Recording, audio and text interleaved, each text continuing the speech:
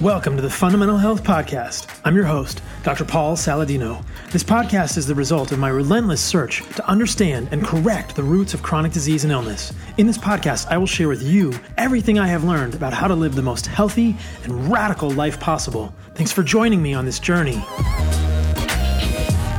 What's going on, everybody? Happy New Year. Happy New Year. Hope you guys are all crushing it in 2020. And I am so excited to be sharing this time with you. Thanks for listening to this podcast. If you enjoy this podcast, please leave me a review on iTunes and other outlets where you are listening to it. It is doing awesome, and those reviews drive our ability to reach more people. So please leave me a review. I'm almost to 500 reviews. I want to crest that and then just race on over to 1,000 reviews. But thank you for considering leaving me a review. Let me know what I'm doing good. If you don't like the podcast, let me know what I'm not doing good, and I'll try and make it better. But I appreciate you guys all being here, and I love doing this. The Carnivore Codebook is getting so close. It's going to be out early next month, you guys, early in February. Probably the plan right now is February 11th for the release date. And I am so stoked to share this with you guys. I have worked so hard on this book. If you still want to pre-order, you can do that at thecarnivorecodebook.com through the publisher, which is Indigo River. The book should be available for pre-order soon on Amazon as well. And I can't wait to share this thing with you guys. It has been nothing short of a labor of love, and I can't wait to see what you guys think. It is very well referenced. There are over 600 references. It's looking like about 350 pages. It's quite comprehensive. It goes over everything. So I cannot wait for this book to come out. It is my baby, and I can't wait to share it with you guys and girls. If you want to hear about cool things like this happening, be sure to sign up for my newsletter, which is available on my website, carnivoremd.com. You can get signed up for the Fundamental Health Insider. It comes out every week or two. I talk about an article. I talk about other cool stuff, and I will let you know what is going on. That is fun. The fun thing new that I have going on is that I have a new t-shirt, which you can find there. I don't even have them in my hands yet, but you guys can order them. It says Stay Radical on the front. Check that out. My guest on this week's podcast is none other than the amazing Dr. Gabrielle Lyon. She is a functional medicine practitioner who works mostly out of New York City, doing private practice there. And she is an amazing individual that I have been hoping to have on the show for a long time. She calls her brand of medicine muscle-centric medicine, which I think is amazing. You will hear us talk about it in this podcast. She is working to leverage evidence-based medicine with emerging cutting-edge science to restore metabolism, balance hormones, optimize body composition. She is a baller. She's amazing. We go into mTOR. We go into the need for protein. We go into protein as your life source. We go into protein myths. We go into all kinds of science about this, and she knows her stuff. So she was previously an athlete, doing figure competitions, now lifting lots of heavy weights and raising an amazing family. And as a bonus, at the end of this podcast, you will hear that I got to hang out with her husband, Shane, who is now in medical school in New York City, and previously was a Navy SEAL. We talk a little bit about his experience as the Navy SEALs, what Navy SEALs eat. We talk about what happens when Navy SEALs try to go plant-based. It didn't end well. And it wasn't him. It was one of his colleagues that tried to go plant-based. It did not go well. And we just talk about the kind of stuff that he saw from Indigenous peoples during his time in the service. So this one was a super fun one. Thank you so much to Dr. Gabrielle Lyon and Shane for coming on, future Dr. Shane. And you will hear a little bit. They have a beautiful 5-month-old baby named Aries who makes an appearance at the end of the podcast. As always, this podcast is available on all of the media spaces and on YouTube if you want to see the video and that stuff. You guys, I have to thank my sponsors who are amazing. The first is White Oak Pastures. This is a regenerative farm in Georgia leading the way when it comes to renewable agriculture. If you are not familiar with the conversations around agriculture and carbon emissions, I would urge you to try and educate yourself, because what is so outstanding and so arresting about what this farm is doing is that based on a life cycle analysis, we can show that when we raise cows, when we raise ruminants and animals together, we can become carbon negative, meaning that we can enrich the soil with so many nutrients that we can sequester nutrients into the soil, and the overall carbon emissions are negative. Beyond Burger can't say that. Impossible Burger can't say that. You know what? White Oak Pastures meat is more carbon friendly than any plant-based burger. And as we know, plant-based agriculture is destroying the planet with monocropping. Depleting the topsoil of nutrients is absolutely not sustainable. But the folks at White Oak Pastures are amazing.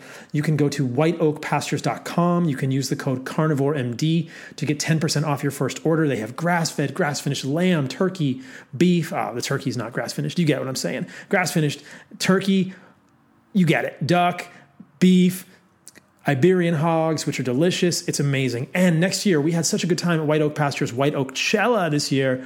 We're going to do it again in October. I made a mistake. In May 2020, we're going to do it again in May. It's going to be May 3rd and 4th, which I believe is a Saturday and Sunday, the first weekend of May. I want to see all of you guys there. You're going to see details about that soon. Come to White Oakchella, tour the farm, ride horses. We're going to grill meat. There's going to be music. I'm going to give a talk. I'm hoping my buddy, Dr. Ken Berry, is going to be there. Hopefully I'll get some other radical folks there to give a few talks. We're going to just be hanging out in Georgia, in southern Georgia, in a beautiful space, looking at how agriculture and farming of animals done in a conscious way can really change the world. I believe this so wholeheartedly. You can also go to my landing page for White Oak Pastures, which is info.whiteoakpastures.com/carnivoremd. You can use the code carnivore15 there to get 10 or 15% off. I think it's 15% off whatever is on special. And recently it has been skirt steak, beef oxtail, and a big grass steak, which is a 3-pound grass-fed steak. It's amazing stuff, you guys. These folks are doing it right. They have organs as too. They have bones for bone meal or bone marrow or stock. White Oak is amazing. I love them. Check them out. And this is how we support change in the wider context of our planet and our atmosphere, and how we are good stewards of the land, and how we eat some of the best animals in the world. My other buddies are the folks at Ancestral Supplements. I love these guys. They are bringing us all grass-fed, grass-finished, New Zealand-based supplements of organ meats, which are sometimes hard for us to eat, encapsulated into gelatin capsules. So it makes it so easy. I love this when I'm traveling. If I can't get brain, if I can't get liver, I really appreciate them. My favorites are the liver, the organ complex, the intestines. There's so many good ones. The brain is great too. The intestines are amazing. And then they have come out with some new products, including tallow, so you can get extra fat in a capsule, which is awesome because it improves the absorption of fat-soluble nutrients in other Ancestral Supplements, pills, capsules, or the organs that you're eating, or the food you're eating in general. We know that we need fat. We know that some of the most vital tribes, the most vital indigenous people on the planet always sought out the fattiest animals and fat from animals first. I really believe that fat is the center of our diet, and if we neglect that, we can become deficient in fat-soluble vitamins, which is not a good thing. And so it's cool they're offering tallow in capsules. So check out Ancestral Supplements. This is www.ancestralsupplements.com. You can use the code SaladinoMD at their Shopify site to get 10% off your order. They will know that I sent you. And this is nose to tail, in my opinion, is the way to do it. And for those of us that don't like organs, can't eat organs, don't have access to organs, these are a fantastic option. Or just we can't get access to the special organs that Ancestral is offering, and their line is expanding. They are doing awesome, awesome stuff. They are putting back in what the modern world has left out. I love these guys. They are good people. Check them out on Instagram too, Ancestral Supplements. I've been encouraging them to post more of their workouts because these are some fit men and women, and they are crushing it in Texas. And they deserve our support because they are doing good work. All right, you guys, on to the podcast. Let me know what you think of this one. I will see you after the episode for what is going on with me. Gabrielle Lyon, thanks for coming on the podcast. Hi, thanks for having me. I'm glad this worked out. I'm glad it worked out too. We're hanging out here in Encinitas. You're visiting San Diego, and I hope you guys are digging it here. Yeah. Well, my husband had spent some time in Coronado, and, I had come out here for many years. So this is like our home away from home. I know. Maybe it'll be your home eventually once your husband gets out of medical school, and if you guys end up here, we'll all go surfing sometime. Yeah. Maybe Aries will be old enough to surf with us. That would be amazing. Well, I have gotten a lot of requests for you to come on the podcast, and I know you've had people that were interested in hearing our conversation. So let's just get right into it. I think that I really love the way that you've constructed this narrative around protein and the importance of muscle, but why don't you just give us a little bit of idea of your background? I think most people listening to this will know who you are, but how did you get into this, and where did all of this come from? So, I did my undergraduate in human nutrition, vitamin mineral metabolism, and I was trained by Dr. Donald Layman. And we all know who he is, or if you're in the protein space, he's one of the godfathers of protein. And he's been training me for, I don't even want to say 2 decades, but pretty close. And just based on that understanding and that learning of exercise and protein metabolism, it really changed the trajectory of the way I practice medicine. And that's where this concept of muscle-centric medicine was born. And it's really based on high protein. And when you say high protein, I think this term, it's all relative, right? Right. That's a really good point. I should say optimal protein. That would be a much better way because I think of saying it. People will sometimes say to me, the carnivore diet is extreme. And I say, extreme relative to what? The standard It's American diet? It's a really good point, actually, yeah. And so when you say high protein, it's high protein relative to the standard American diet, yes. Which I think, as you and Don have pointed out repeatedly so well, is abysmally low in protein. That's right. I mean, because we know that the RDA 0.8 grams per kilogram is just enough to stave off disease. That's it. I mean, this is a bare minimum requirement. Yeah. It's so not enough. And so when I've heard you think about protein and talk about another podcast, I really like this and I want to recapitulate this for the listeners. Yes. And when I've heard you talk about this, I think about my parents, who are both 69 years old. And I'm thinking they are not getting enough protein. So there are a few pieces to this equation. The amount of protein that we need to stimulate muscle protein synthesis throughout the day. Yes, sir. And then the way that this requirement might change as we age. Right. So let's not even think about my parents just yet. Let's just think about for the general public who are middle age, between maybe 20 and 50 years old or 55, what is protein doing when we eat it? And what does it mean when we eat enough protein? So let's talk about protein, and what we're really eating for is amino acids. And in particular, when we're talking about muscle protein synthesis and healthy muscle, you're really eating for those branched chain amino acids. So you're making sure that you're getting enough leucine per meal. So it's not necessarily the protein, right? Because you've got pea protein and soy protein, but it is really the amino acids that are necessary. So as you age, you get this thing called anabolic resistance, right? So the protein that you ingest becomes, it doesn't quite stimulate the body the way that it should. The way that it did maybe perhaps when you were in your 20s. So you require more of this over a period of time, which I'm sure you're well aware. And then what's happening though right now is that there's this anti-animal narrative. So we're talking about having more plant-based proteins. That is the single worst piece of advice that I could ever give anyone. And I actually trained as a geriatrician. So after doing 2 residencies and a fellowship in geriatrics and obesity medicine, my job was to help aging individuals. And the single, I'll say it again, worst piece of advice you could ever give someone who's aging. And I have to say, we're all aging. I was joking with my husband. I was thinking, man, I'm getting old, but we're all aging and our tissues are aging. So. And so from your perspective, what is so bad about the plant protein? Well, it's not that it's so bad. It's that when you're younger, you have more flexibility, right? So you can kind of do whatever you want and eat a diet that is maybe suboptimal in protein. And you'll manage, right? Because at a young age, you're driven by hormones. Exactly. I've heard you talk about this before. That probably, I mean, who knows when that stops? But let's just say up until 20 years old or something. Right. We are driven, a lot of the muscle protein synthesis and the muscle sort of biogenesis is driven by our hormonal milieu. Yes, sir. Right. And then as we advance in age, the other way to then stimulate it is through resistance training and protein. Right. But as we age, that becomes more challenging. So having high quality protein really, even as you're young. So yes, you can get away with it in your 20s, but if you have any issues with body composition, which people do now, they're fatter than ever. The obesogenic model of an individual is also similar to an aging individual when it comes to tissue. Mm-hmm. In terms of the way that muscle responds to protein or needs protein. That's right.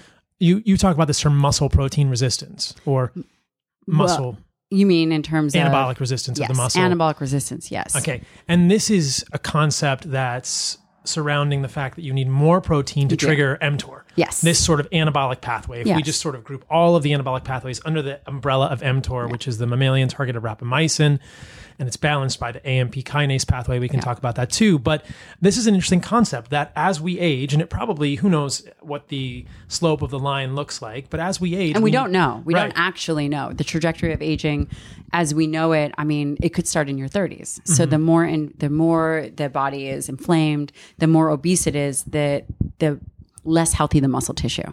And the less responsive the muscle tissue will be to Right. amino acid stimuli. And, there's other things like splanchnic extraction that, you're not actually absorbing it in the way that you did when you were younger. So there are other things, but really to simplify it for the audience and to simplify it for people to think about it, it really is a tissue amino acid issue. Oh, this audience is sophisticated. They want details. Listen, I know. They want nerdy stuff. We're going to get as deep as we can.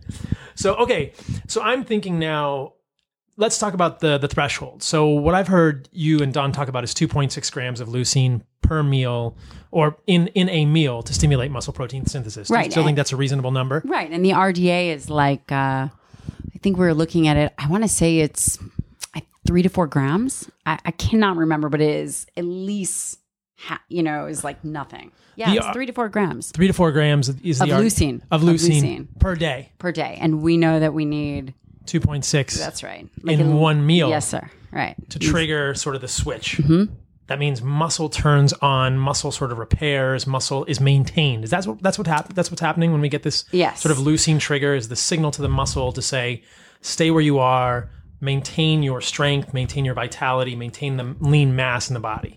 So yes, but and I've spoken with Don about this. He would argue that the muscle protein synthesis, you can't directly correlate it to actually laying down tissue, but it's the best that we can do. And it makes sense. Right. I mean, it's a very dynamic process in terms of the studies that it's thought to.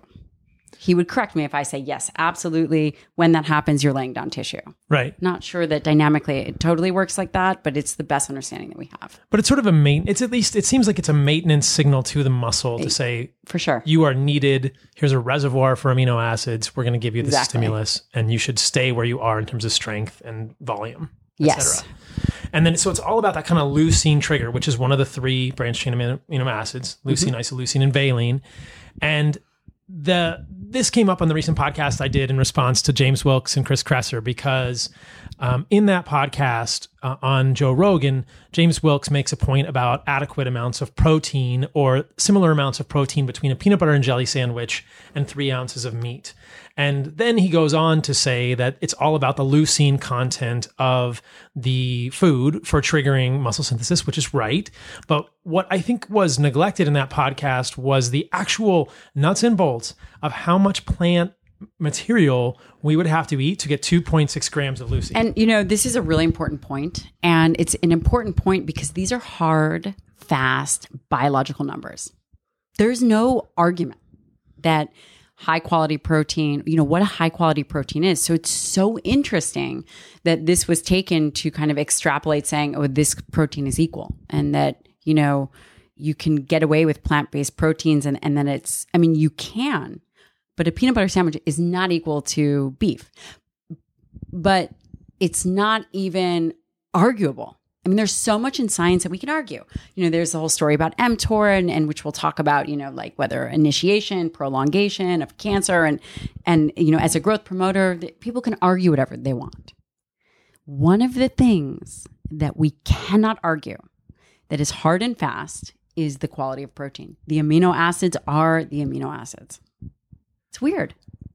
It's great to have something that's objective like that, though, right? But it's not even it's not even arguable. Exactly. And I really try to, eliminate my confirmation bias. I am biased. I was trained by a world-leading protein expert, right?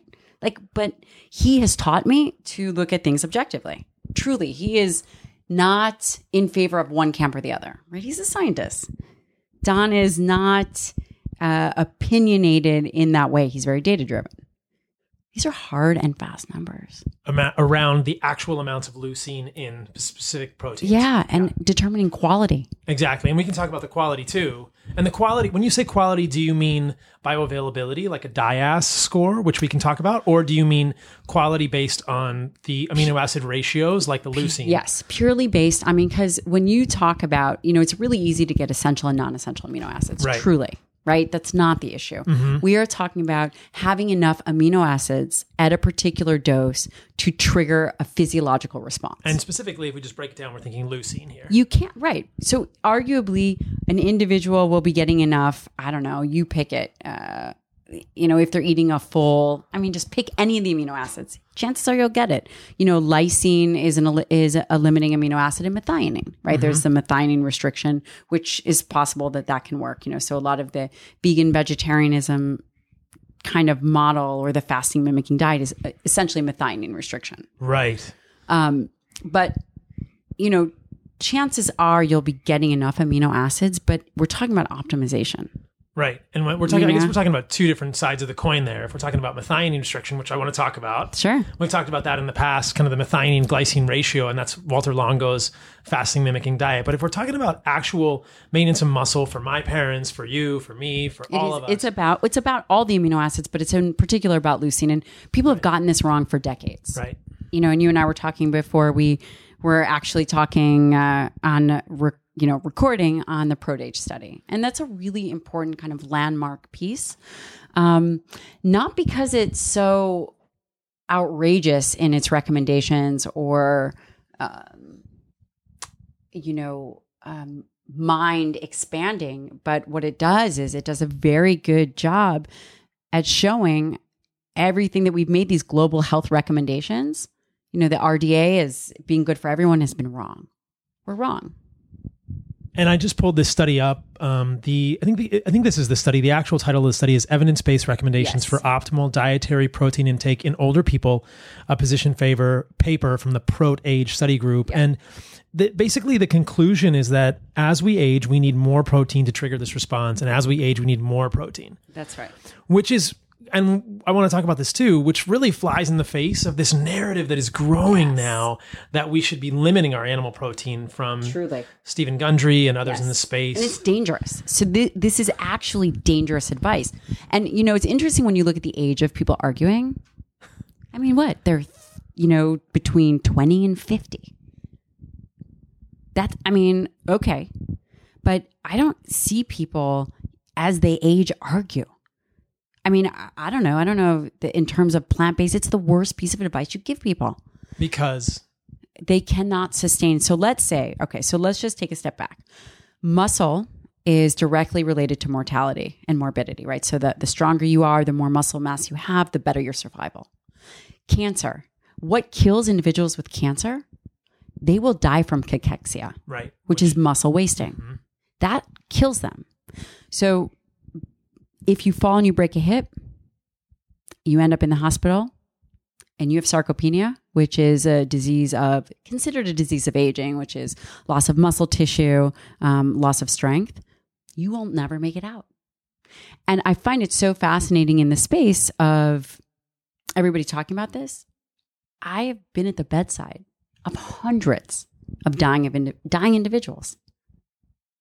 Me, sitting there, where everyone else is talking about, you should go plant-based and it doesn't matter as you age, and you should continue to fast and it doesn't matter as you age. I'm thinking to myself, how many of you have actually sat there? I am telling you that experience would change that narrative. It would change the story. Well, one of the things that I think is so striking is if you look at the proponents of a plant-based diet, whether it's Joel Fuhrman, Michael Greger, Dean Ornish, they have cachexia. They essentially are cachectic. They are so skinny. And as you're talking about this cancer cachexia, which is the loss of muscle mass in sort of an inflammatory process, or sarcopenia, which is the loss of muscle mass as we age, I'm thinking of sort of an amino acid reservoir in the human body. Right. And muscle is this amino acid reservoir. If somebody's playing a video game, they have this bar that goes across, and that's their life force. Yes. And I love that. I think we could think about the amount of muscle on your body as an amino acid reservoir, which is almost like your life force. And if our life force goes down, if our amino acid reservoir goes down, we are getting closer to the next life. We are getting closer to dying. So it's true. And and so when someone is having cancer, they are depleting that amino acid reservoir and then they will die. And what people are advocating for, Stephen Gundry and others, is to avoid animal protein because it's going to trigger mTOR too much. And I think that, as you're suggesting, it's going to lead to, basically what that's doing is depleting our amino acid reservoir. So, that's depleting our life force. So mTOR, as you talked about earlier, these are all great points.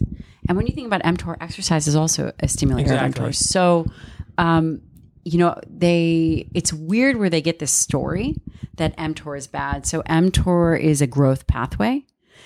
Cancer, in order for cancer to happen, first of all, if you think about cancer, you've got lung, ovarian, colon, uterine, right? Lung is the number one killer, which isn't a metabolic disease. And our survival hasn't really changed. Right. I mean, so what cancer are we talking about? A much bigger risk factor of cancer in general is obesity. Insulin resistance tied to that, perhaps. I mean, if you look at any of the cancer websites, being overweight is a risk factor. Hyperinsulinemia, huge risk factor for cancer. Right. So where protein comes in, that the conversation around that doesn't actually make sense. And I've spoken to Don at length about this, right? Mm-hmm. And, this is a guy who's been studying it for 40 years. I mean, this is what he does. And it doesn't make sense. So you and I were talking about some of the rat studies where they said mTOR, I don't even remember what the study was. Well, I think it's a series of studies that were done in animal models. Which we talked about. That you said were ad libitum. So there's the rats can just overfeed. Yep. And they connected protein consumption with overactivation of mTOR. And one of the things I'd heard you mention on previous podcasts is that this is a really bad model for humans. It is. That there's really, I mean, in your opinion, in Don's opinion, is there really good evidence that protein is linked to overactivating mTOR in cancer? So protein and cancer, is there a connection? So the relative risk, so when we talk about relative risk, when we talk about the risk of doing this, the likelihood of an outcome of this. So smoking and cancer. Right. For something to be considered relevant, it has to be over 2. For the relative risk. Right.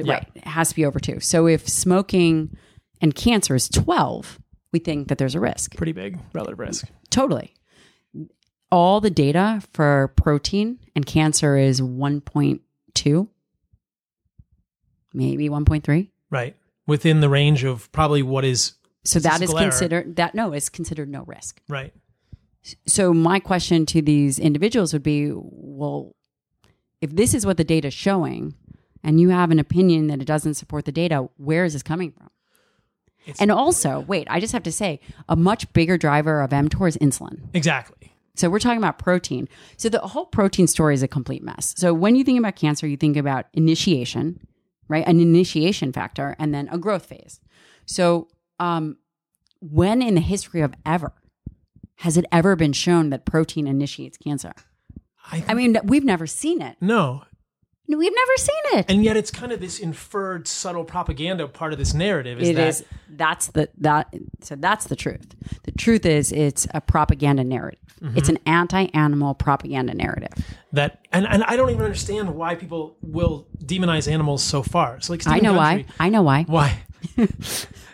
I know why. Why? So the anti-animal narrative is that the majority of people don't care about eating animals. You'll eat an animal. I'll eat an animal. No one cares. So what are you going to do? You have to go after something to scare people. Right. So I don't care about eating animals. Sam down the street doesn't care about eating animals, but they care about your health and they care about the environment. So I'm going to create a bunch of lies and make a whole bunch of stuff up that you're going to care about. And that's where the narrative comes from. It's this emotional... Yeah. This emotional propaganda narrative around it. Yeah. And they'll even say animal protein. So there's the original superfood. Right, exactly. Like I couldn't agree more. I mean, really? Yes, like the thing that made us human throughout our evolution, the thing that has fueled the growth of our brains and probably changed the course of our evolution as humans and pre-hominids 2 million years ago. Right. Animal foods is now being demonized and said, and people like Stephen Gundry and others. I wonder why. I wonder what is at the core. And I wonder, my question is there going to be mental flexibility? So let's say, for example, the people that you're mentioning fall and break a hip and aren't doing well, or they watch their parents pass away, or they watch something devastating happen where their bodies cannot support their choices. I truly wonder if they are going to be so wedded to their belief as opposed to, being open-minded. Part of being an expert is also to be open-minded. It's not, science changes a lot. For a long time, people thought taking amino acids was great. And really the only time you need amino acids is if you are deficient or, if you're having a lower protein meal. I mean, the science evolves, It'll be interesting to see what happens to many of these people as they age. I mean, some of these plant-based advocates and the advocates for lower animal protein are not young.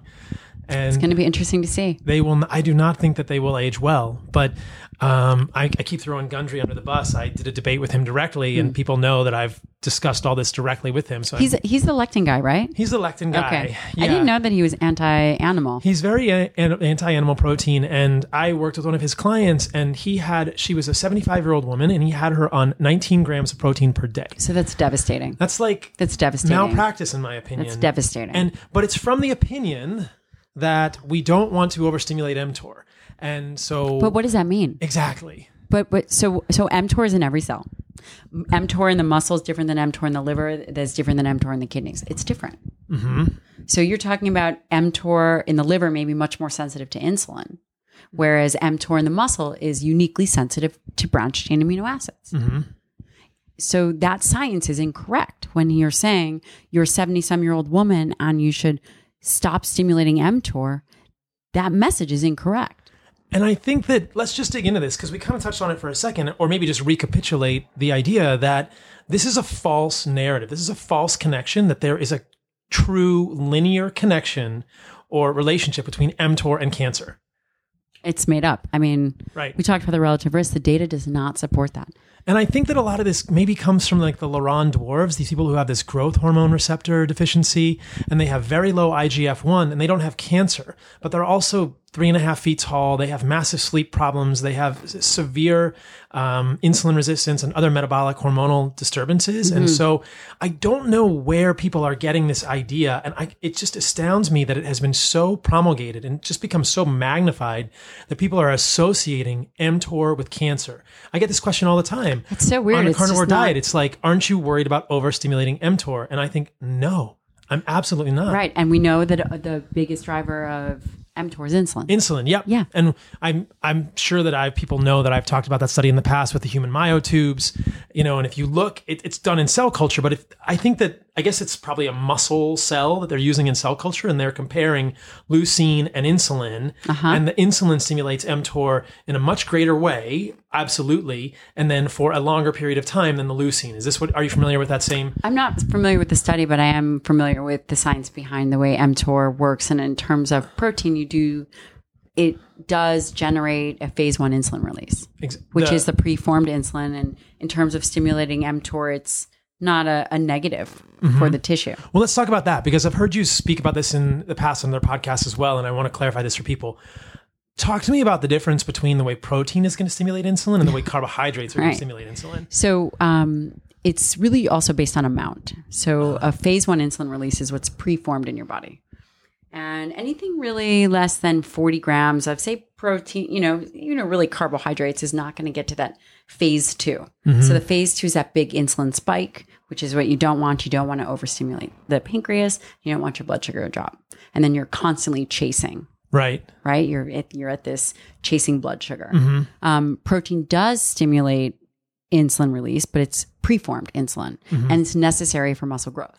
Right. It's not a negative thing. Mm-hmm. And if you were to, and in terms of the extent at which protein would stimulate insulin, it would never even be close to the amount that it would for carbohydrates. And there's some context there as well, isn't there? Because I've seen some data that Ben Beekman has presented, I think it's in dogs, that when you're ketogenic or perhaps fat adapted, I'm not exactly sure how we quantify that physiologically, the insulin response from protein is less than it is on a carbohydrate-based diet. Have you seen anything about that? I haven't seen the data, but your body does adapt to, if you are predominantly carbohydrate or keto adapted. I mean, the fuel systems will adapt to that.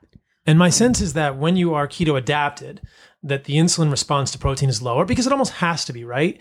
Because if you're running on ketones and you suddenly eat like you and I might do, many times a day or twice a day. I had a big bolus of protein at 4:00 today before I came over here.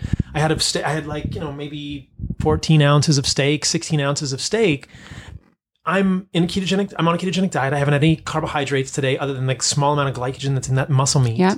And if I got protein will, turn, for every 100 grams of protein, you'll generate 60 grams of glucose through gluconeogenesis. Right. And I want to talk about that too. Sure. But if I had a huge insulin spike, yeah, with that meat, I would not have had anything to run on, because there's all the glucose, or a lot of the glucose in my blood would have gone down, would have been shunted into muscles. Right. I'm not taking in any glucose. And when I have a big spike in insulin, it's going to shut off the production of ketones. I wouldn't have anything for my brain to run on. So there almost has to be a different physiologic switch, where I think it has to do with the insulin glucagon ratio. And that is different when you're on a ketogenic diet than it is on a mixed diet, because, our mutual friend Lane Norton loves to point out that protein and carbohydrates both stimulate insulin. Yeah. And I think Lane is right with his point, which is that insulin in and of itself does not make us fat.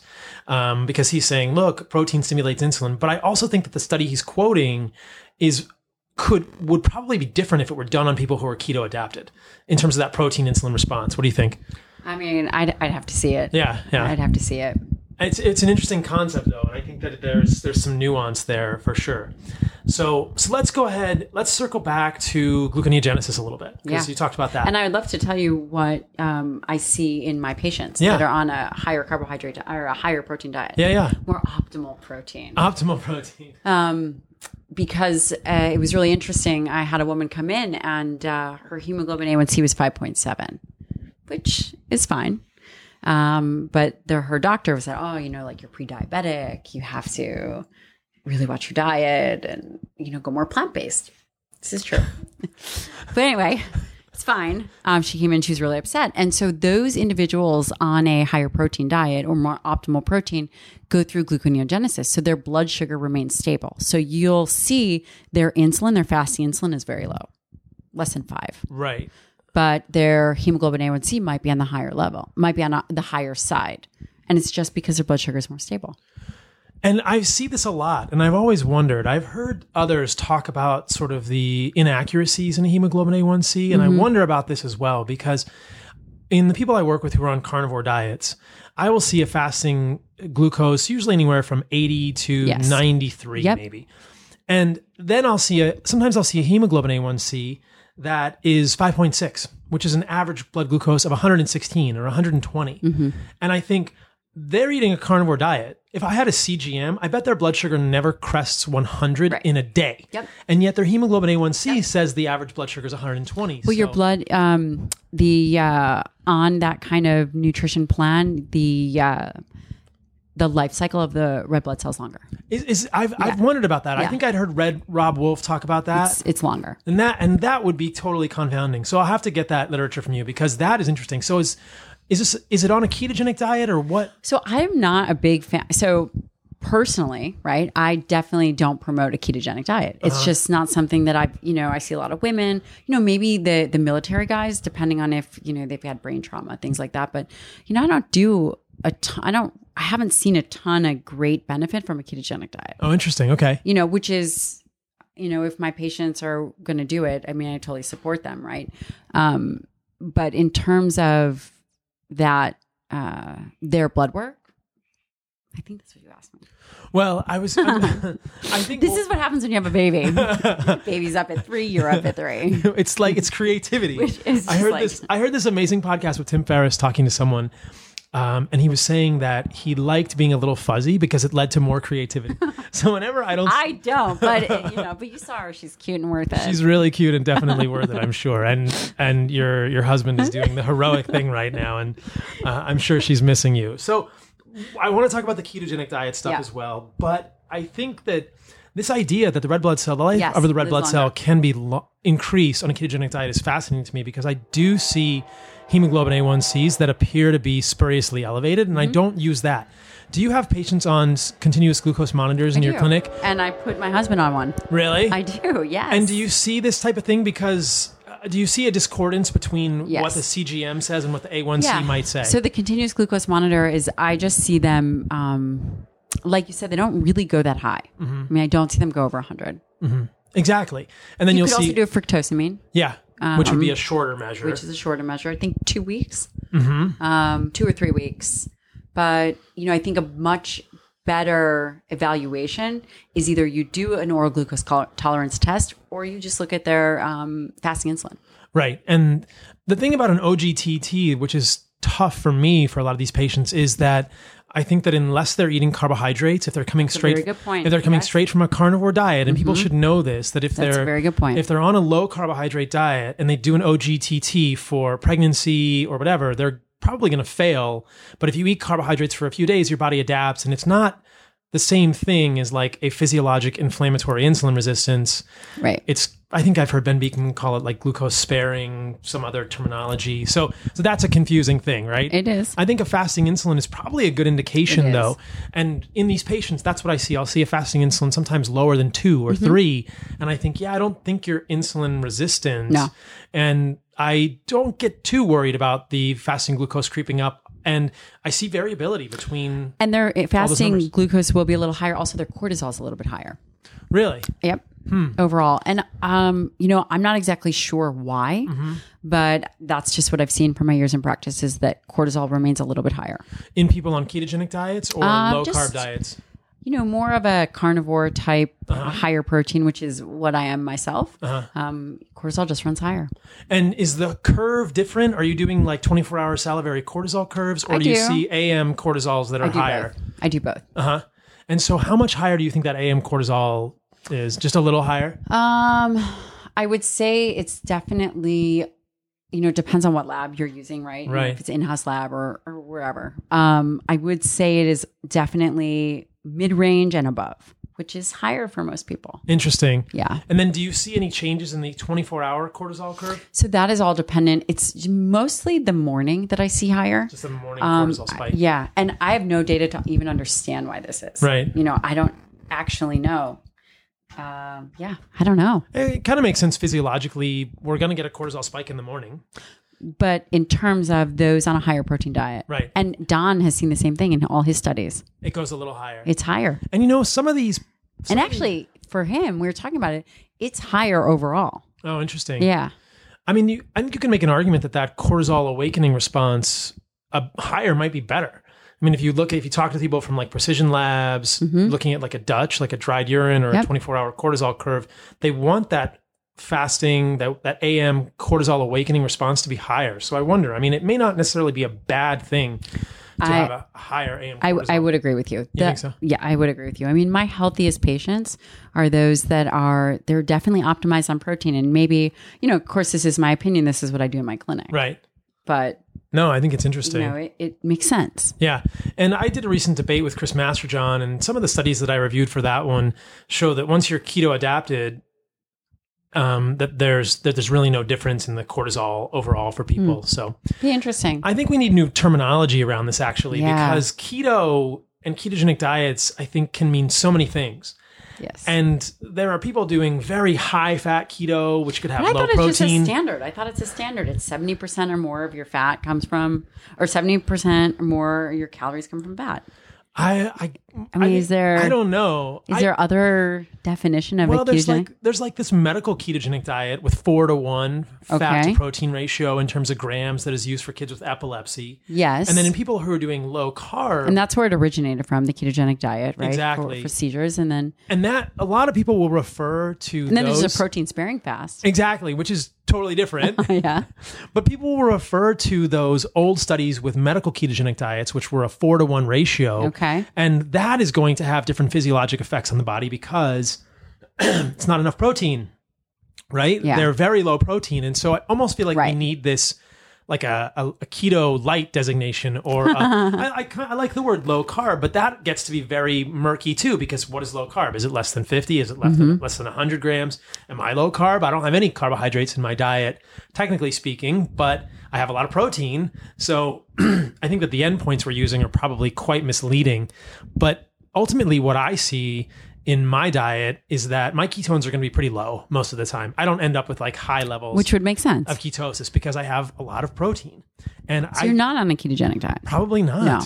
I think that would make sense. Yeah. I think that a lot of carnivore diets don't necessarily have to be ketogenic, or I would say that they are not. It's so interesting because everyone's talking about carnivore, which I have been largely carnivore for years. It's what I do best as. But it doesn't mean that it's high fat. And you and I were talking about this when we first met. Right. We're talking about some of the rabbit starvation studies, and really the only amount of essential fatty acids you need, it's probably about 4 grams or so. So you can, and that's why the protein sparing fast worked. Those are very low fat diets. Exactly. So for listeners that may not be aware, protein sparing modified fast, and correct me if I get this wrong, is basically it's carbohydrate and fat limitation and just a moderate amount of protein. So on a protein sparing, it's low calorie. It's around 800 to 1,000 calories, and you're just eating protein, and then they supplement in some essential fatty acids. So that's it. Okay. And so if you're getting 800 to 1,000 calories a day, you'd be getting maybe 200 grams of protein, quite a bit of protein. It depends on the size of the person, but yeah. So it'd basically be like inducing a little bit of like low fat, low carb, and high protein. Yes. And so it's protein sparing, but it's a sort of a modified fast because it's hypocaloric. Yes. And they're going to get a small amount of essential fatty acids. Yes. Which are, you said, like 4 grams of probably mixed omega-3s and a few other things. Probably not a great thing to do long term. No. It's really just for, if there was a surgery or, you needed to get the weight off of an individual quickly. I think Cleveland Clinic has a great outline. I'll send it to you. It actually should, people shouldn't do it on their own. No. This is something that you should definitely do with a practitioner. A lot of these protein sparing fasts were actually done on inpatient units too. They put them in inpatient units, but I'll send it to you. It's very nicely done. The paper is very nicely done. And I think that it could help people lose weight very quickly. It does. But it does. If you overextend it, I think it could potentially have ramifications in terms of hormonal balance. It does. Right. And that's actually what I see on a ketogenic diet is that a lot of women don't do well. That there's this honeymoon phase. And then I see a lot of thyroid issues and hormonal issues with a ketogenic diet. And, maybe it's something to be said that individuals should cycle it. And do you think that's because they're not getting enough protein? What do you think it is? Because this is where I think we need more language that's more specific, right? Because you're saying these women are not doing well on a ketogenic diet. And I'm thinking, what is it about their ketogenic diet? Is it not enough protein? Is it not enough calories? Like, what is the tipping point for them, and how are they constructing a quote unquote ketogenic diet? Great questions. Right. I think there becomes some kind of massive stressor to the body, and it may not be based on calories. And again, this is speculation, but something happens where their body becomes very stressed. And I think that this kind of echoes all of your stuff. I think that one of the major triggers here is not enough protein, I mean, listen, I absolutely think that as a society, we're not doing it right. We're too low protein. We're high everything else. We waste food. People talk about environmental issues and greenhouse gas. People are wasting 40% of their food. They're throwing it out. Mm-hmm. Those avocados from Mexico that took all that transportation to get, they're throwing it out. They go in the garbage. Right? Nobody throws out steak. That's true. But, we just have the discussion and the narrative incorrect. Right. So you've got the mouse with the microphone, this select group of people who are very anti-animal, and that they are really trying to change the trajectory of health. And it's sad. I don't think that these people are malicious people. I think that they're clueless.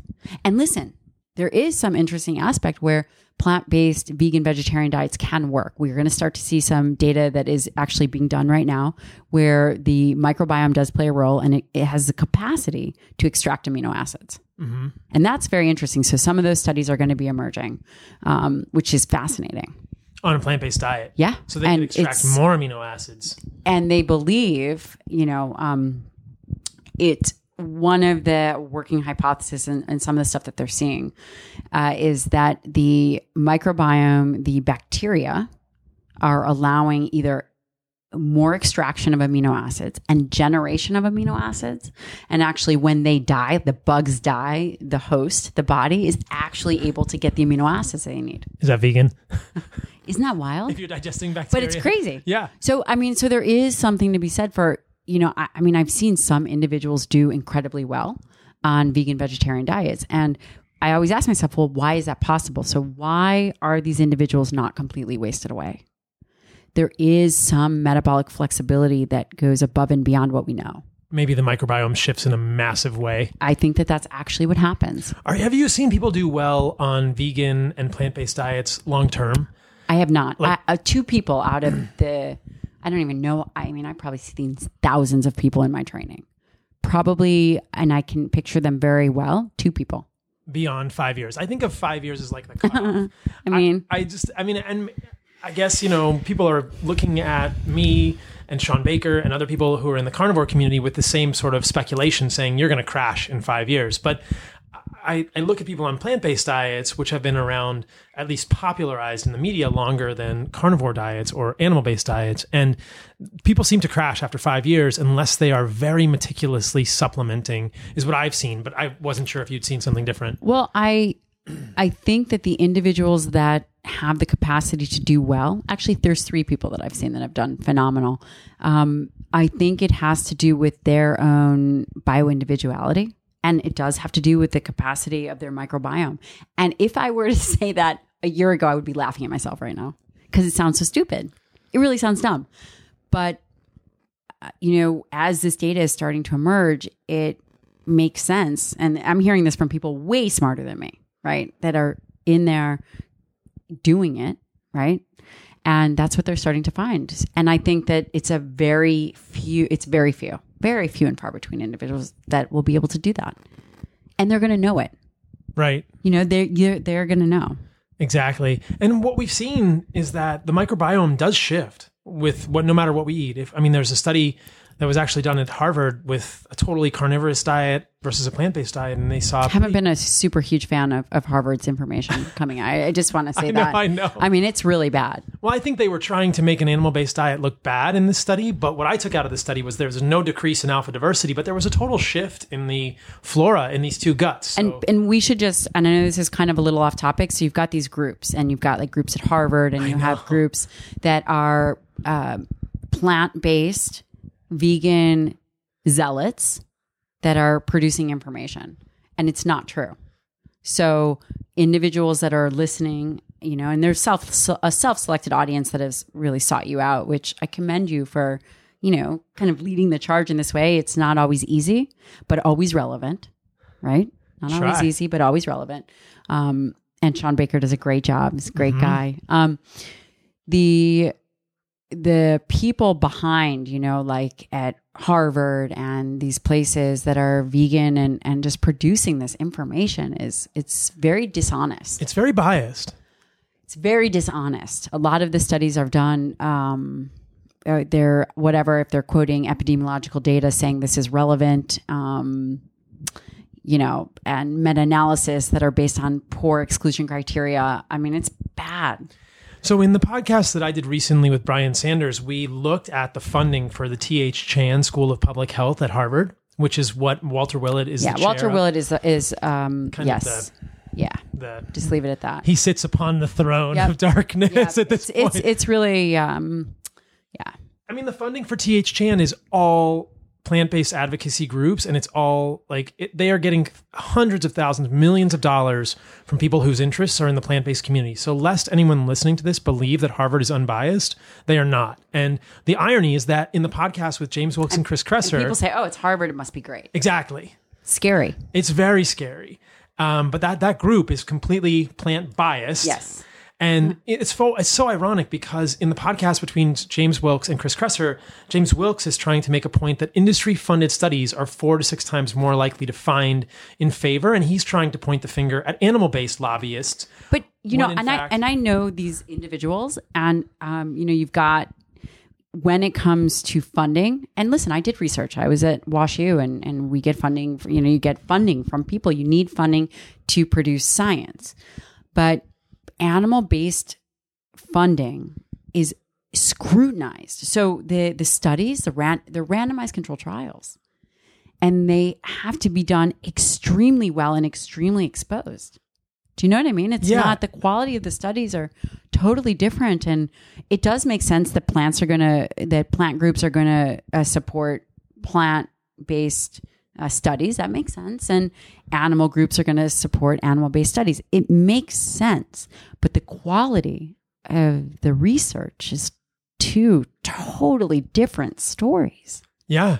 And for people to try and invalidate all of the research that might have an iota of funding from an animal-based industry Makes no sense. It's kind of it's hyperbole, and to me it's overgeneralization, and it's very unfortunate that they're just trying to undercut a lot of really good science. So, and there's irony in the fact, like I'm pointing out, that, and as we're pointing out, that this School of Public Health at Harvard is highly biased. I mean, I can't even open, and I can't even open the emails anymore. I know. It's just so bad. It's crazy. So let's talk about your time at WashU, because I want to talk about the fMRI studies that I've heard you talk about. These are really interesting. So tell me about that, because when you were was that your fellowship? I did it, yeah. So I did a fellowship for 2 years at WashU in obesity medicine and geriatrics. Mm-hmm. And it was interesting, and I'm actually glad I get the opportunity to talk about it. What we looked at was the interface between obesity and cognitive decline. Okay. So people say, oh, obesity medicine and geriatrics, those are two totally separate phenomenons, or two separate, entities of medicine. They're not.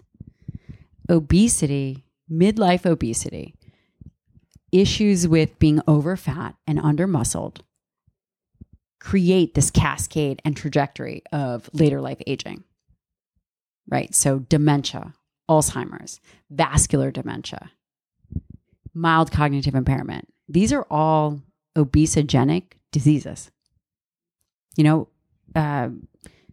Dementia, Alzheimer's, it's type 3 diabetes of the brain. Right. It's insulin resistance in the brain. That's exact. And you could have vascular, it could be vascular disease, it could be insulin resistance, but make no mistake, one of the biggest issues is midlife obesity, high carbohydrates. So one of the part of the study, I don't know if it has been published yet. These studies are very long, cost a lot of money to do. We're talking years. So when I was working on it, one of the parts that I contributed to, I did a lot. I did fat biopsies, muscle biopsies, cardiac testing and cognitive testing. And that was very interesting. And it was really a turning point in my career when I would go this was in it was a metabolic unit. So what that means for the listener is that there are places in the hospital that are dedicated just for research. And it was a clinical research unit where we keep people for 24 hours or however long they're doing the study. And you do euglycemic insulin clamps there. Mm-hmm.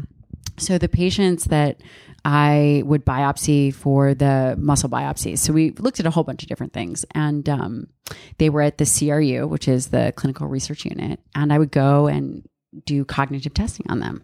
And that would be processing speed, executive function, just a whole battery of tests. It's neurocognitive testing, which is, as you know, being, training in psychiatry is exhaustive. And we would also look at their brain in fMRI. And you could see early on just the changes in brain matter. With obesity. Yeah. Or insulin resistance. Well, obesity really, it's hard to say exactly which, but without a doubt, the wider the waistline, the lower the brain volume. Scary. Inverse correlation. It's terrifying. Have you seen the study that was done? Terrifying. I'm sure you're very familiar with the study that correlated levels of B12 in the body with brain size. It was a really interesting study. No, but I'd love to see it. Yeah, it's a fascinating study. Basically, what they found was that the more B12 people had in their body, the bigger the brain. No surprise there, right? And where do we get right. B12? Well, contrary to what James Wilks might think. Eating dirt or something? Yeah, right. Like, what was it? It's so bad. He tried to claim that you could get B12 from dirt, but the study that he cited was an anthropologic study saying that there was a group of indigenous people who would get B12 from dirt because the vegetables were grown in human manure. It's called night soil. Gross. Yeah. So if you eat your own poop, you can get B12 from the bacteria in your gut, and then it can go in your stomach and get redigested. But short of that, B12 in the soil is all analogs that don't really work in human cognition. So it's a fascinating study. And I believe in that study on B12 and brain size, there's unpublished data that looked at vegans and vegetarians and correlated their brain size. Their brain size was like a whole standard deviation lower than omnivores' brain size. That's interesting. And the largest vegan or vegetarian brain was smaller than the smallest omnivore brain. So the brain size it's an interesting measure. And so you saw it correlate with obesity. It is, right. So for, that was the research that was being done at the time was as it related to obesity. Right. And to see if it could go back. Did it? Well, I mean, I was only there 2 years, right. So who knows how long, but not really. I mean, again, you have to understand though that the time frame at each individual was with the study that you probably wouldn't see any kind of change in that way based on that time, but it's preventable. These are preventable illnesses. And you can only imagine that a smaller brain has to do with neuronal atrophy, and that can't be a good thing. No. It cannot be a good thing. No. And wasn't there another series of studies that you did with fMRI looking at satiety and protein? That's Heather Leidy's work, and that's very interesting. And we utilized some of her research. You know how it works in research lab is you gather studies and you learn from all the other labs. And one of the things that she would look at is breakfast skipping or, high carbohydrate breakfast. And what did that look like later on in terms of the brain and the brain pathways lighting up for cravings later on down the line. Right. And we know that high carbohydrate diets really affect just much more than just insulin, but it affects neurotransmitters. And didn't a high protein meal in the morning affect satiety really positively? Yes. It increased satiation. Later in the day. So you were less likely to binge or overeat or do whatever you're going to do. When you had a high protein meal That's in the morning. right. Yeah, that's pretty cool. One of the other things that I want to share with the listeners that I heard you do, you did an awesome recent Q&A on your Instagram with Don Layman, and you guys were talking about volume of distribution of the leucine, and that I just wanted to highlight for people that one of the things I heard you guys talk about was that it's not so much body size that has to do with this leucine threshold. It has nothing to do, right. For muscle protein synthesis. Nothing to do with body size. It's just your blood volume. And the blood volume isn't that different between people. Correct. So it's not that, Sean Baker needs 3.2 grams of leucine to get, he probably still only needs about 2.6 or slightly more. That's right. Than one of us. So that's a huge myth that people say, there's a sex difference. There's not. It's a blood volume and it's a lean muscle mass issue. It's not a male, female. When you're talking about building muscle and testosterone, hormonally, there are different things. But when you are talking about how much protein you need to maintain muscle tissue, how much protein you need to build muscle tissue, how much leucine you need to stimulate this process, there's no difference. Between men and women, large, small people, it's all about the same. Which makes it very easy and takes away the overcomplication that we're hearing. Right. I mean, people make things so complicated, right? It's not. 2.6 grams of leucine about stimulating. There are a lot of things that are way complicated, but this doesn't have to be one of them. So let's circle back to my parents, right? Yeah. They're 69 years old. Congratulations. Happy birthday, guys. You're still alive. I'm happy they're still here. But, I've heard you talk about this on other podcasts. The typical diet, like I asked my mom what she eats for breakfast, and it might be like a piece of fruit and an egg. Brutal. Not enough protein to stimulate muscle protein synthesis. No. And, the first meal of the day is the one that you really want to get right. It sets the trajectory for, And it's so funny because as a carnivore, and I think you're probably the same way, my first meal of the day is always probably about a pound of meat, right? And a lot of people are like, I can't eat steak for breakfast. But we probably need to be eating a big piece of meat for breakfast. Or just push it back. I mean, if they don't want to have it for breakfast, don't eat it at 8 a.m. Eat it at 12. Okay. Make that your first meal. But the first meal probably needs to be... It should be protein. You should be protein-centric. And to get that 2.6 grams of leucine in meat, you're going to need about, 25 to 30... At least 30. 30 grams? Around 30 grams of total protein, which would be 3 to 4 ounces. Yes. So in fairness, if anyone is aging who's listening to this podcast, which I don't know, you probably have some people. I'm sure. Okay. In all fairness, if they didn't want to eat meat, whey protein would work. Whey protein supplementation. So yes. And the reason I say that is because let's say they don't want to eat meat. no one listening to you, unless they're like totally hating on you and just wanting to listen. Who is listening to this that doesn't eat meat? You all eat meat. I know you do. But let's say they're not. In all fairness, it's much better to give them another option, the aging population, and whey protein works really well with that. If they're not sensitive to dairy, I think it would be a great option. And there are plenty of... And they may be. Listen, dairy sensitivity is a real thing, but I am hard pressed to say I'd rather have them eating the one egg and the fruit than giving them something that they may be sensitive to. I'd much rather give them whey protein. Right. If they're not willing to eat, any kind of meat or something along those lines, it's much more detrimental to continue to understimulate a process and really push that pathway of sarcopenia. Mm-hmm. So like for my mom, what I'm thinking is I need to have her, because she can't do dairy. She has an idiopathic arthritis and an autoimmune thyroid disease and can clearly tell when her body gets triggered by dairy, even if she does like a grass-fed whey or anything like that. So I'm thinking for her, what she's going to need is probably 4 ounces of meat in the morning and ground. So there's some studies that show that that ground works better because of it's easier to digest. So minced beef, I think it's Costanza's.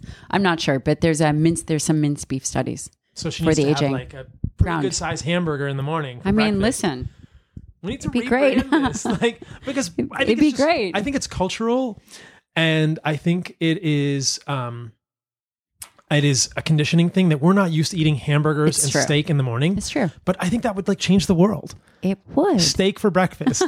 It would definitely change the trajectory of aging. Right. I'm sure you've seen some of Doug Patton-Jones's work. I have not seen his work specifically. So he shows. He's done a really great job in terms of aging when it comes to aging and protein requirements. And, it's not a slow, steady decline. It's you get sick and you stop training, you lose tissue. Mm-hmm. We're talking about muscle mass. You are older and you mess up your ankle, break your ankle.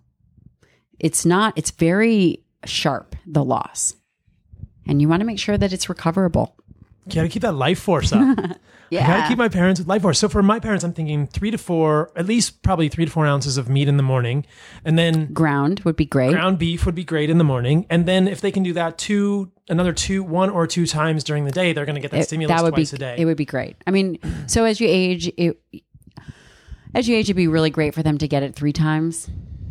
Fasting is not great for an aging population. Right. It's just not. The tissue you're having trouble with it as is. And what's so funny is that this is the narrative, right? I understand.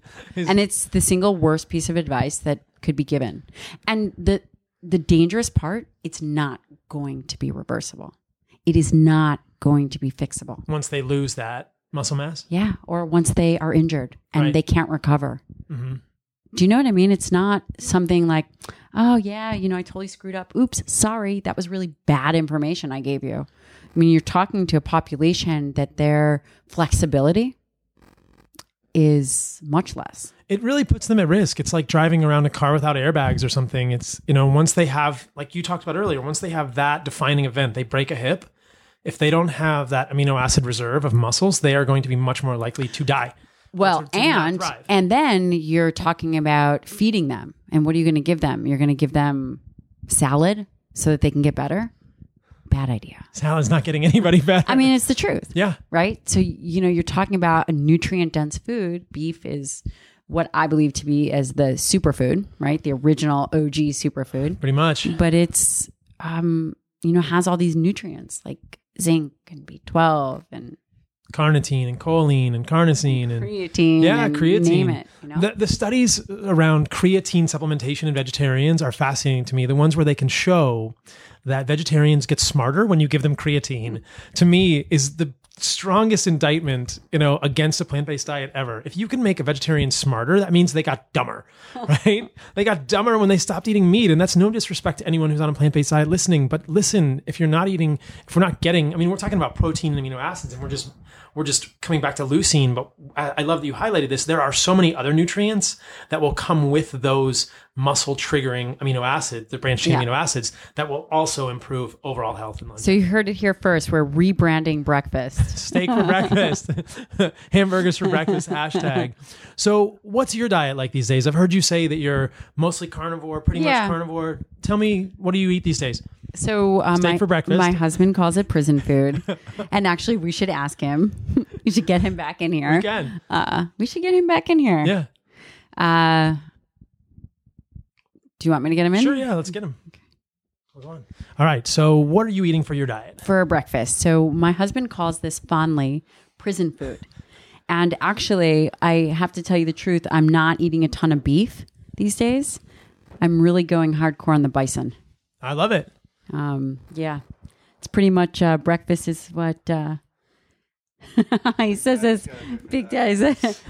It's prison food. So largely ground bison. So ground bison in the morning. Would you say lots of eggs? I would say if you're cooking it, maybe.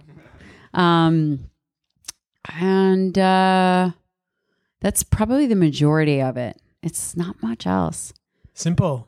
Very simple. A lot of ground bison. Yes. And eggs. I'll throw in some jalapenos once in a while. Okay. I mean, really basic. That's like the Joe Rogan diet.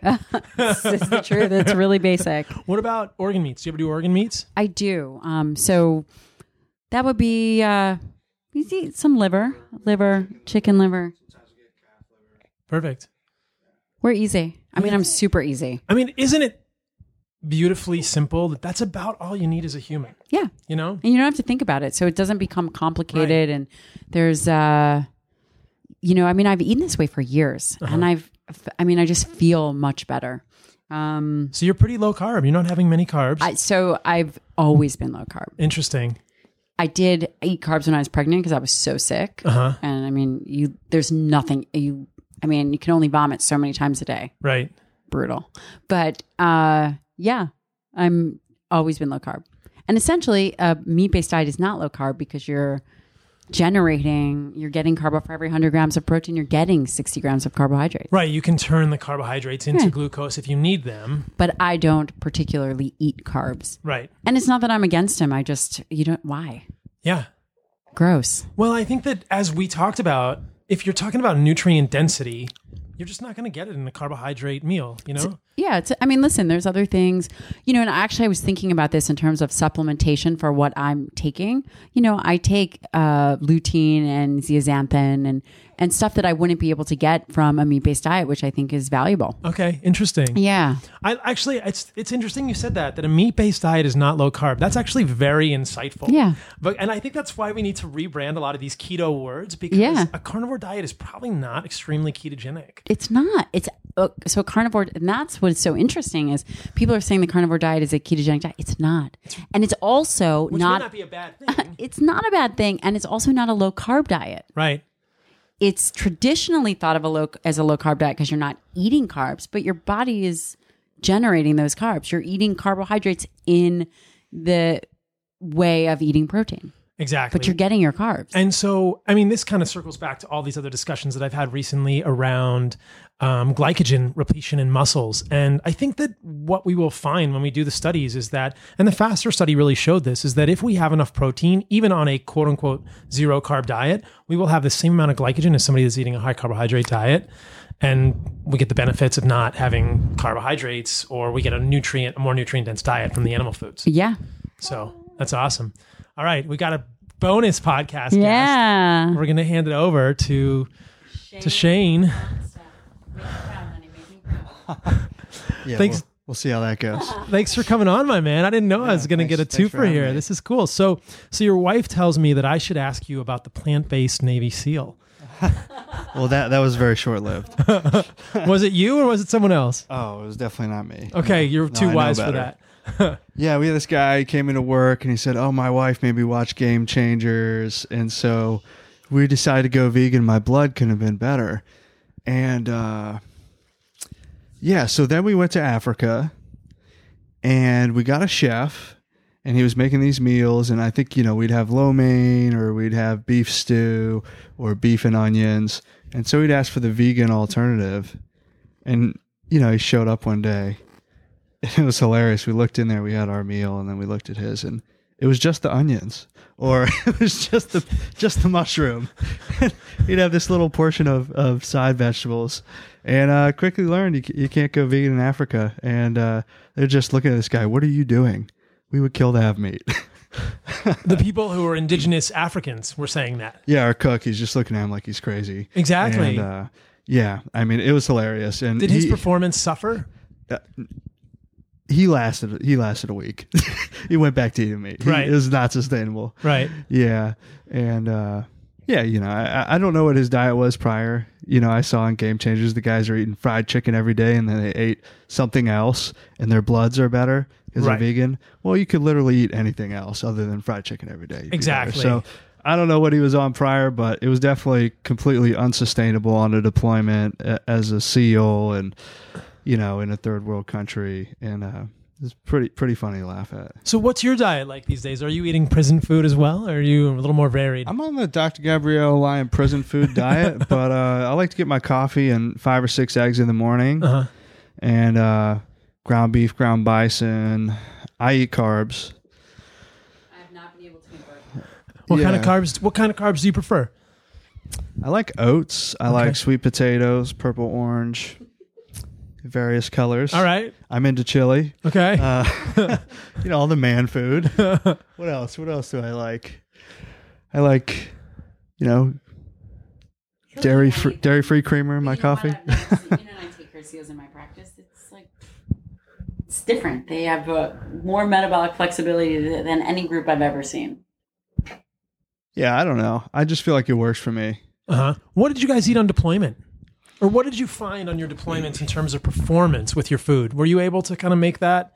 I guess the food is probably pretty limited, but did you notice any correlations between what you were eating on the deployments and your performance? Definitely high protein, and it was all just real food based for the most part. We would have a cook or a chef, depending on where we were at. Sometimes we were way in the sticks, living in a village with just, Afghans, or mud hut village of Africa. And we were way out there, but we'd still have a cook, and they'd food drop us some food, and they'd cook for us. But I think definitely having access to food all the time, and having access to the gym, and a lot of time with nothing to do, because you can't leave your house. If you can imagine, you can't leave your house every day, and you can't go do anything. So all you do is work out and eat. Right. So meat, vegetables, potatoes. Mostly real food. Basic whole foods. So we weren't eating a bunch of junk and bars and processed stuff for the most part. Interesting. The SEALs knew that the real food was what they needed. Yeah, and I mean, if you go on an op, you pack an MRE, or we'll have protein shakes and stuff like that on the side. But for the most part, real food. When you were in some of these deployments, I guess, were you around indigenous peoples? Did you see how they were eating? What did you observe about that? Yeah, I don't know how they ate every day, but we had a few joint dinners. So we sat down with the Afghans. They invited us over, and we would have lamb. It was freshly slaughtered lamb. They prepared for us with rice and a curry, and it was delicious. Did they eat the organs too? Definitely in Africa they did, for sure. What'd you see? Any brains? Any brains, my man? Well, I was trying to put on some medical training and train these guys on surgical airways because I was a medic. And, I would try to go purchase goat heads with the neck attached. And apparently it was a hot commodity. So, I had to get in line to get the goat heads with the neck. That's the best part, dude. So my dogs got to eat lots of trachea and all that, But I'm surprised. I don't know what people are into. Brain, maybe. Brain. Who knows? I think there's a lot of good tissue around the head. But I know heart and liver, those were good. Those were good hot items. And those were commonly eaten in those countries. Yeah. I was in Uganda. That was a hot spot there. Yeah. And you're in medical school now? I am. Yep. How's it going? I love it. It's tough. It was an adjustment, but I'm doing what I love, and it's great. So, knowing what you know, I imagine that you've learned a lot through osmosis from your wife, Yep. and you've seen her practice. And we'll have to do another podcast with you guys in a couple of years. Is it hard to be in medical school knowing what you know about medicine and health? Are you seeing a discordance between what they're teaching you and what you may have seen to be true through Gabrielle, or has that not happened so much yet? Well, I can't speak for every medical school, and I go to Rutgers right now, but from all my friends or Gabrielle or people who I know who went to medical school before, they say they didn't teach us this or that. And I feel like they're doing a really good job. They're teaching us a lot of genetics, and they're teaching us a lot of different insightful nutrition classes. And that's amazing. I think, and they're very innovative classes on cancer and different subjects. And I feel like times have changed and they're really doing a good job, and maybe things have shifted. And I can't speak for every medical school, but it feels that way where I'm going. You heard it here, guys. If you want to go to medical school, apply to Rutgers, because I didn't get any nutritional training in my medical school. Gabrielle, you may have. I did. And we have the interest groups, and we have lunch lectures that happen all the time. And you'd be surprised. You have everything you could be interested in, and someone's coming to talk about it, and you can get some free Korean barbecue while you're at it. That's how they bribe you guys. That may or may not be on the plan. That's how they bribe my you guys. wife. Well, I appreciate you guys both coming on the podcast. The last question that I always ask everyone is, what is the most radical thing that you guys, and you can answer for both of you. So Shane, what do you think that is the most radical thing that your family, you and Gabrielle and Aries, have done in the last month? Had a baby. That was 5 months ago. Okay, so 5 months ago, 5 months ago, you had a pretty radical baby. That's a big deal. What about, that we can do that. Or what happened in the last month? Like what's radical in the last month for you guys? We went through renovations at our condo because we found mold in the HVAC system and laundry room that we just happened to get tested because she wasn't feeling too hot. And turned out there's a whole bunch of mold. We found black mold. So we had to evacuate the house for a week. And it was just, of course, when her dad flew in town from South America. My mother was tagging him out to come visit, and I had finals, and it was just it was interesting, but we got through it all, got it all done, and everything's better. But it was. I think that's easy. But anyway, that's the quote most radical thing. Everything's easy for her. She's a stud. Me, I was sitting there just staring at these pressure volume loops. But okay, so this is a good question for you, and then we'll wrap it up. How does medical school compare to being in the Navy SEALs? It's different, It's hard in a different way. Maybe, it's the mental version of SEAL training in a sense. Being a transition to a full-time student was definitely an adjustment, but. Well, wait a second. So you had a baby, and then a month. You got out of the SEAL teams in July, had a baby in August. Yeah. Yeah. So I grew up. I grew up real fast. Yeah. I got out of the Navy, had a baby, started grad school, moved to New York City from rural North Carolina, got married, everything, all within, a month. So, and then we had the baby, and I missed 1 out of 3 weeks right before the midterm, and, Funny. Tell people where they can find me. All right. So that's what I was going to say. So where can people find both of you guys? So where can people find you, Gabrielle? At Dr. Gabrielle Lyon, Lyon. That's on Instagram, Facebook, Twitter.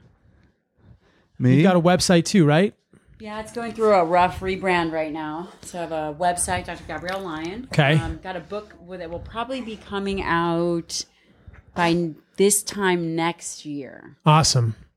It's a book on Lyon Protocol. Awesome. Optimizing your life with protein. I'm sure the name is going to go through some clever name, a couple names, but we won't say what that is. Oh, I thought it was about pea protein or something. It's not. Oh, okay. You're not funny. Anyway, and then I do have a weekly newsletter, and that I always try to put some good evidence-based information. Awesome. Well done. And where can people find that? They can sign that up. They can sign up that on my website. And it's drgabriellelyon.com. Yes. And she's also got a link on her Instagram profile. Yes, you do. That's Great. plus one husband point. Link. So there's a link on your Instagram profile to these Newsletter. to the newsletter and the websites. Awesome. Well, thank you guys both for coming on. We got the bonus for the Aries. We got the 5-month-old who is being really calm and good. Maybe Aries will say something, but that's awesome. Thanks for coming on, guys. Thanks. Yeah, what's up, you guys? All right, thanks for listening to that one. Thanks to Dr. Gabrielle Lyon for coming on. I thought it was so interesting to have a conversation with her about protein and the fact that protein is really our life force, that if we don't get enough protein, we will lose lean muscle mass.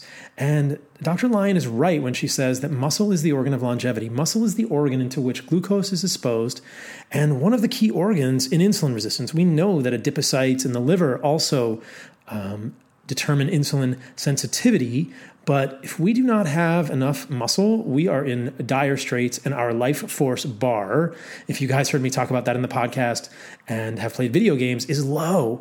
And like Dr. Lyon says, if we get into a situation where we're recovering, where we're in the hospital, and we lose muscle mass, we die. That is what kills cancer patients. Often it's cachexia, which is loss of lean muscle mass. Having more lean muscle mass on our bodies is how we become long-lived, healthy people. And this is in stark contrast to much of the message that is being put out there, I believe wrongly, by people who are fear-mongering around animal protein. And I have discussed this time and time again. I debated Dr. Gundry about it on a previous podcast that you can find on YouTube on my channel. And next week's podcast is going to be with a gentleman named James Clement, who wrote a book called Switch, which is all about mTOR, and it will continue this conversation about animal protein and relation to mTOR in detail. So this podcast and next week's podcast will complement each other well. Dr. Lyon and Dr. Clement have different views, and as you guys will know, I am generally of the opinion that animal protein is a very good thing. There's some nuance that you'll hear in next week's podcast with James, and I think you guys will, it will not be surprising to hear that generally involves intermittent fasting, not turning mTOR on all the time, but we absolutely need mTOR, and we need not fear turning mTOR on with animal protein. That is misguided. That is so misguided. I would challenge any of these pundits in the space to really show me evidence that animal protein directly leads to cancer. That is just not true. And as we talk about in this podcast, it is really based on faulty evidence, generally on ad libitum, which is overfeeding, essentially. It means the mice can eat as much as they want. They overfeed protein in addition to other junk in their diet, and then it gets attributed to the protein. I don't buy it for 1 second. I think that if we had better models, we would see that protein is not causing cancer. It doesn't make any sense. As Dr. Lyon points out, obesity is probably the major risk factor, and eating a lot of protein is probably going to put us in the other direction of obesity. So what is going on with me? I'm hanging out in San Diego. It's been beautiful since the first of the year. I've been getting in some surfing, been getting in the ocean, been getting in the sun, getting my UV light. You guys may have seen it posted at an Instagram about ultraviolet light affecting gut microbiota diversity positively. And guess what? Fiber doesn't increase microbiota diversity in the gut, but ultraviolet light does. Getting my ultraviolet light. I'm heading to Texas this next week. You guys, many of you, when you listen to this, I will be in Austin. So if people are in Austin, reach out to me on Instagram. Let's hang out. I'm going to be shooting bows, and I'm actually going hunting next weekend with some good buddies, including Carnivore Kurt, Kyle Kingsbury, and others in Austin, so we can respectfully harvest and gather animals in the wilderness and kind of unplug a little bit. So I will be in the woods, and I will be sharing my hunting trip with you all. So I appreciate you all very much. Please support the sponsors. White Oak is doing the work that we need. Ancestral Supplements is an amazing company bringing us grass-fed, grass-finished, desiccated, freeze-dried organ supplements. They are whiteoakpastures.com, ancestralsupplements.com. The codes are CarnivoreMD at White Oak Pastures, Carnivore15 at White Oak Pastures, and SaladinoMD at the Ancestral Supplements site on Shopify for 10% off with my code. And that is it for this week, you guys. Stay radical. Appreciate you all so much. And I will see you next week. Like I said, it should be James Clement, and he is a longevity scientist. We are going to go deep, further down into mTOR, longevity, and animal protein. And we mix it up a little bit. So, all right, you guys, stay radical. Check out my t-shirt. Please leave me a review for this podcast. Love and appreciate you all. Peace out. Stay rad.